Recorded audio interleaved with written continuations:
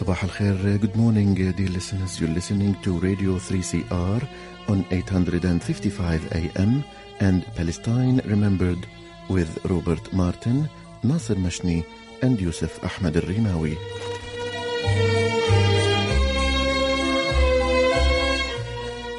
Palestine Remembered is Australia's only English language radio program that is totally dedicated to Palestine.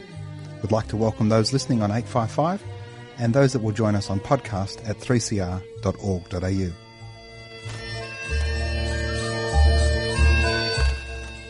Thanks for joining us. Stay with us and enjoy the episode. Bringing you the news and views and the untold side of the Palestinian struggle for freedom from a Palestinian perspective. Good morning, Rob. How are you doing? So I'm going okay. No complaints other than we've gone into COVID, but what's going on over in Palestine and Gaza is just nothing to even compare it with. How about you?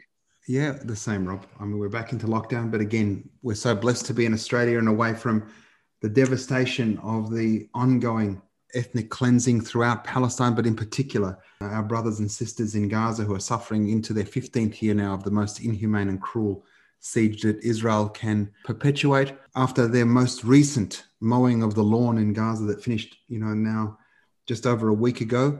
That mowing of the lawns, we should say too, Nasser, is something that the Israelis actually coined. That was their terminology, the mowing of the lawns. That's right. It's their terminology to say every now and again they need to go into Gaza and mow the lawn just to keep the weeds down, which is when they refer to Palestinians, what they're talking about. And it's no surprise why Israel has become so fascist when their leaders refer to Palestinians as weeds. We're very fortunate to be joined today by a Palestinian journalist, Wafat. She is joining us from Gaza. She's a journalist and an activist. Good morning from Melbourne. Good afternoon, evening in Palestine. Hi, Wafat. How are you doing? Yeah, hello. Good afternoon from Gaza. And thanks for having me. It's a real pleasure, Wafat. Why don't you tell us about this most recent assault on Gaza, what it was like for you and your family? How are things there? Yeah, things under occupation, actually, it's not that good and not that fine. Every single moment you are just subjected to be killed, to be murdered, to be injured, or to have your home destroyed by the occupation. And even, many things are happening here around because, bad things, actually, because of the occupation. So, we just survived a deadly aggression on the Palestinian here in the Gaza Strip. And yeah, we just still alive, but what is happening on the ground, actually, it's really so devastating and everything here is destroyed. I'm a journalist and these days, I'm overwhelmed by reporting and filming some of the destructions and interviewing some of those people who got their loved one massacred by the occupation. So it's really so much pain, so much suffering around here and in every home here in Gaza. But the thing actually that is so inspiring here is you can just find the people are, they just like life and they just go on, keep going. They have their own livelihood source got destroyed because of the occupation warplanes, but they just keep going and, it creates another opportunity and they need, to feed their families. So they just create another chance. They challenge the obstacles, they challenge their condition here under occupation and they just keep going in this life. But it's really here, what happened or what we have witnessed during the past few days. Actually, it's really, we can just say what happened is genocide or massacre, or we can say ethnic cleansing to Palestinians here in Gaza. And it's not a new thing for the occupation. We just survived over than 4 aggressions on the people here, from the occupation. So, yeah. It's really... We've seen on social media just how inspirational the Palestinians in Gaza are. The campaign, Badna Na'ammirha, we're going to rebuild. Yeah, of course. Tell us about this. Yeah, like after a ceasefire agreement signed by the occupation between the occupation and the resistance here in Gaza and brokered by Egypt, actually, people here just return to their normal life, and the many initiatives, many campaigns, were taken. Were held here on the ground, and actually they just every day they hold the campaigns. Like for example, they campaign to help the municipalities member to clean what the occupation destroyed. I mean, like we have so many destructions here across the Gaza Strip. So like so many youth, like tens of thousands, you can say. You can just see them. They took the streets and help those workers to clean their city that they consider it as a so beautiful city and as so beautiful areas. And then the occupation just killed this beauty. So they help those workers in order to clean their streets, their houses, and I mean. Not only this thing, also there are other campaigns to help, for example, the children, to cheer them up, because you know that we have Eid al-Fitr, which is a happy occasion for Muslims and for Palestinians here and for Muslims all over the world. But Palestinians here, especially in Gaza, they didn't celebrate it because we were under aggression by the occupation. So so many campaigns also to cheer the children up, and we saw so many clowns, so many teams. I mean, bands. They just help dance and distribute the sweets and this stuff in order to cheer up the children. And actually, there are so many campaigns here. Like, you just look into those thousands of youth who just help and say that they want to rebuild their homes. They're destroyed. Their destroyed homes by themselves. So you feel that those people really deserve to live or deserve this life, because like in the mainstream media, they just try to show the Palestinians as terrorists and as people that they cause death to themselves. But what we see here in the ground, that actually it's really so different. And then I'm inviting all of the journalists who are working with the mainstream media to see by themselves, to come here and see by themselves how the people here in Gaza, they just like to keep going in this life. They like to live in a peaceful life, in a decent life, but the occupation actually deprived them from this life, and actually they challenge all of the difficulties in order to survive. Tell me this, because you speak to so many other families and you speak to victims and civilians and other journalists. How do you cope with your family, your bubble? You're so optimistic. I know a lot of Palestinians use humor to get through things. How do you survive? Let's start, for example, I'm going to talk about my own experience. I'm a mother of 3 children, and it's really so hard for me to cope up with this bombing. Like we just hear every single moment explosion, and it's loud explosion. I've got an 8-year-old who is a very strong child that all of a sudden has been having issues at night, where I have to sit in a chair while she goes to sleep. And I'm in a place that's very, very safe. We have nothing to be worried about other than maybe a TV show that I shouldn't have let her to watch. And I can see the terror in her eyes when she wakes up, just needing to know that I'm there and she's okay. How do you cope with your children? How do you rest assured that everything's going to be okay? How do you stop them from not being able to sleep at night or waking up with panic attacks? What do you do? It's heartbreaking. It's really heartbreaking, and so it's not easy at all. it's not an easy thing at all. Actually, it's really so hard. And I have three children. Like the youngest is only 1 year and a half. The eldest one is only 7 years. So all of them, just yeah. So okay, kids here. And then like really, whenever we hear the explosion, I tried at the very beginning. I told them, yeah, there is like firework outside. They are just celebrating Eid. Hey, let's celebrate. And just I lied at them. But really, like whenever I try to hide my fear, like yeah, I'm a human being and I fear sometimes. It's Kids not an aren't easy silly thing. either, are they? But Kids aren't silly. Yeah.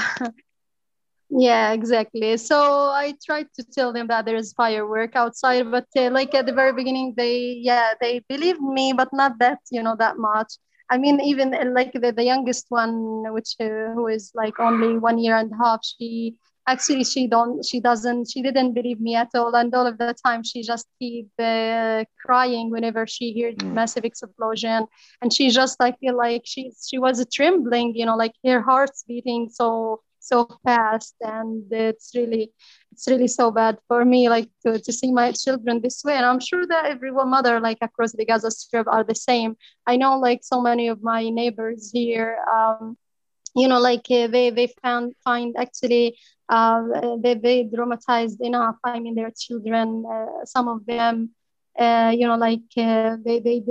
didn't speak. I mean, even some of them, you can find them that they lost some of. I mean, they don't concentrate. They all of the time you can just see them that they are just waiting for something to happen. And whenever like for example, if the door is closed, or if there is like somebody who is doing something, I mean something that sounds like explosion, actually so they feel afraid so much from this thing, from just tiny things.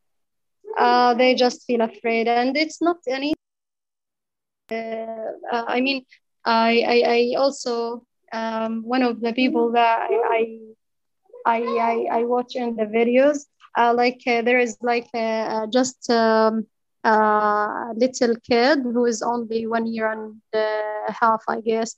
So I think he just keeps his eyes open and looking around without hearing or seeing anything from there is no contact at all between him and other people around him.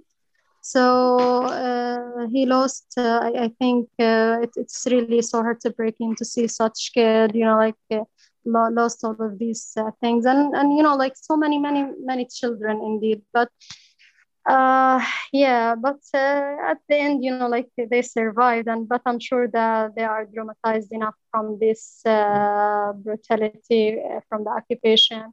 And just like a few hours ago, I went to a house, there is a slain child. Her name is Dima Asaliya. She is only 10 years old. I mean, she got massacred by the Israeli occupation. They just targeted her while she was only standing in front of her home. Her mother like asked her to go and bring something from their neighbor's home, and while she was walking, like just very very few meters from her home to her neighbor, and the neighbor actually is just so crowded with people, so crowded with buildings, and then they just targeted her with an Israeli missile. Only for like they just bombed her with this thing, and she got massacred. You can just see her body shattered across the area. We should mention really, that it's really so bad. The precision missiles too. The Israelis have precision missiles. They don't miss. They know exactly what they're hitting. I mean, they've got some of the best artillery that the world's ever seen. And so all of these places, like the reporter building, the press building that they shot down, and all these other places, it's just horrific. Yeah, it's really horrific. And then, yeah, I was talking to her siblings and her friends, and really, while talking to them, I feel that they just told me that we feel afraid from dying.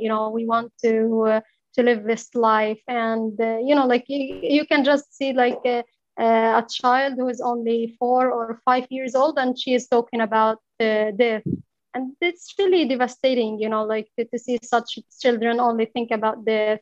And then also there is another child who's only also, I think, 11 or 12 years old. She is Susie Shkontana from Gaza City.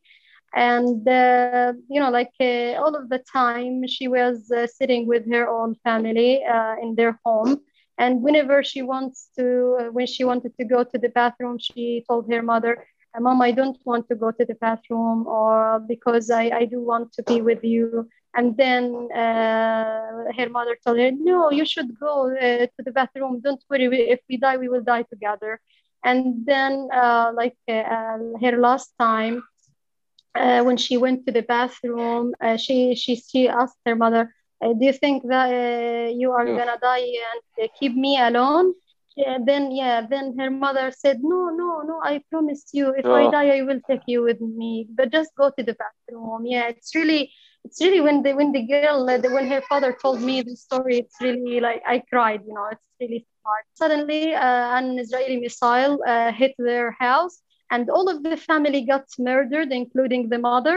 And this little girl who went to the bathroom alone, she is the only survivor among her, her family. And then she spent like 7 hours also on the rappels when they just pulled her from the rappels. She just spent like 7 hours, and you can imagine such kids, like how their life will be, how and then they accuse us that we teach our children hatred, but they are the one who teach our children hatred, because they massacred their families in front of their eyes. They just kill them. They just kill their happiness, and then they just accuse us of teaching hatred, and they are the teachers. The world hears about Gaza during these strikes, when the aggression's not there, because we know that there's aggression always. There's an aggression in many, many different forms, but the aggression that we're seeing now is what the world sees. But then when it's quiet, we know that Israel's doing things to you guys, but the media is not picking it. Whenever, the world maybe think that Gaza is like a country or an independent state or something. They don't know that it's only a tiny area in Palestine. It's just 360 kilometers here, and it's really overcrowded. We can just say that it's the most densely populated area in the world, and it's like the occupation authorities, they just withdrew from it in 2006, and then they just turned it in an open big prison, and then impose air, land, and ground siege on it. And due to this long years of Israeli siege, we have so many, every sectors here in Gaza, and we can say that on the brink of collapse. But alhamdulillah, they can survive. But also during these long years of siege, we survived over than 4 deadly Israeli assault. And like we have over than 4,000 people got massacred during these aggressions, and so many people also got killed or got murdered by the occupation, because due to the occupation siege on Gaza. Like the medical things aren't allowed to get in there, so that's another way that Israel's punishing. Yeah, actually so many medical items are missing here. We don't have drugs, and here also we don't have so many hospitals here in Gaza. So many people, so many patients here in Gaza, they don't have treatments here in Gaza, and whenever they want to get out Palestine, get out Gaza, just to take a treatment, actually it's really so hard for them. Not everybody is allowed to get out and get a treatment. So many people actually died because the Israeli occupation, they don't allow them to exit outside Gaza and get a treatment outside. And at the moment, like we have according to the Ministry of Health, there are so many items. I think like over than 80% of items are missing here.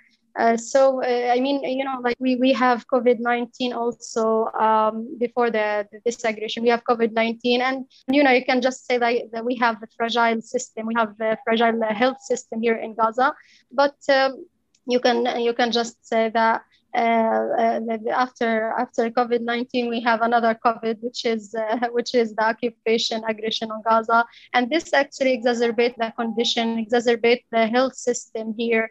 It's really so bad. I mean, it's really so dangerous here regarding the health system. But in the ministry media, they are just trying to say that or convince the world that whenever we punish Gaza, it's because of they fight rockets, and here like they just forget that these rockets that Palestinians are using just to defend them. It's been 15 years, had two under siege.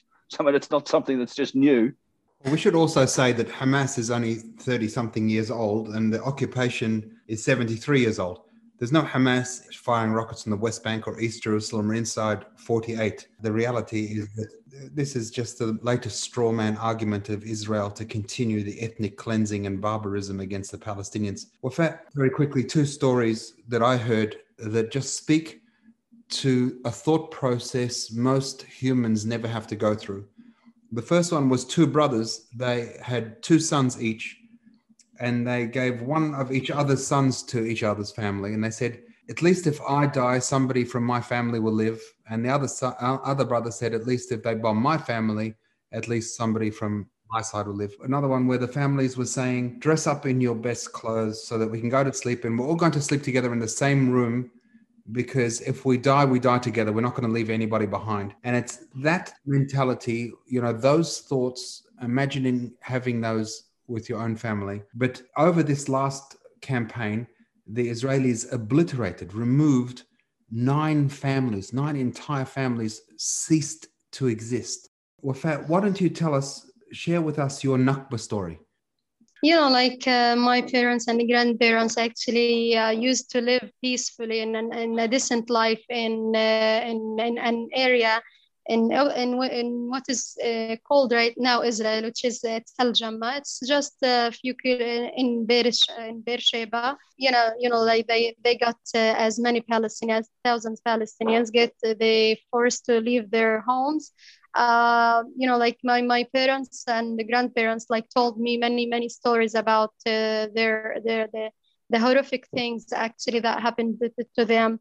They told me that we just went outside our homes barefooted, and we walked all of the time, long distance, and we just left everything behind us. And my grandparents always told me that one of the mother, she left one of her children behind her, and she couldn't get back again to her area, to her town, to Big Camp, because the Zionist militias at that time, they just invaded the area, and it did so many massacres, or we can say genocide indeed, what they did. They told me that they brought the pregnant women, and then they just opened their tummy, and then they make something like pit or something, which if this is in her tummy is a girl or a boy, and then they just laugh while she is dying, and then they laugh at her. And it's really all of the time that my grandparents told me this story, and indeed many stories like this, and many others horrible things. And they got evicted from their home, their towns, and then they came here to Gaza, because Gaza was so close to their town. So they came here and lived in a tent, and then the owner was just at the very beginning, they don't have anything, even water or even food. They have nothing at all to survive. But by the time the owner provided them with and just something like some basic things just to survive, like water and something to eat, and that's it. And after that, they just came here. Live here. For my family lived here in Deir al-Balah town, and they started to build their own home. But always my dad told me that every time we have never think that we are not gonna go back to our homeland, because we just built or erect tents at that time, because we always believe that we are gonna go back to our homeland. This is so inspiring indeed. Whenever I sit with him, he told me that, yeah, like inshallah, we are gonna go back to our land. I told him that you just said this like since day one. You keep saying that you are gonna go back, and you are 50, 75 now, and you still dream that you are gonna go back to your home. And he told me that I will never lose hope, and inshallah I will. Yeah, that's beautiful. Tel Saba, Beersheba, as the Israelis call it. It's only 35 kilometers from where you are. Yeah, exactly. Of the 2 million Palestinians in Gaza, yeah, but 70% of them can walk home. Yeah, it's a big walk to get from Gaza to Tel Saba. Yeah, but it's 35 kilometers. You can do it in a day. Yeah, exactly. Many times when we went there close to the separation fence, he told me that when we just on a hill, he just told me that look at that area, and that area I used to go to this area, and that was my our home in 1948. But just a few kilometers, and I can't reach it, and even it's really so difficult. Maybe it's really so easy to me to travel to America or Australia or any place across the world than to go to this area, which is my own town, which is my... The only reason you can't go is because you've got the wrong religion. Because if you're Jewish, anywhere in the world, they can go there.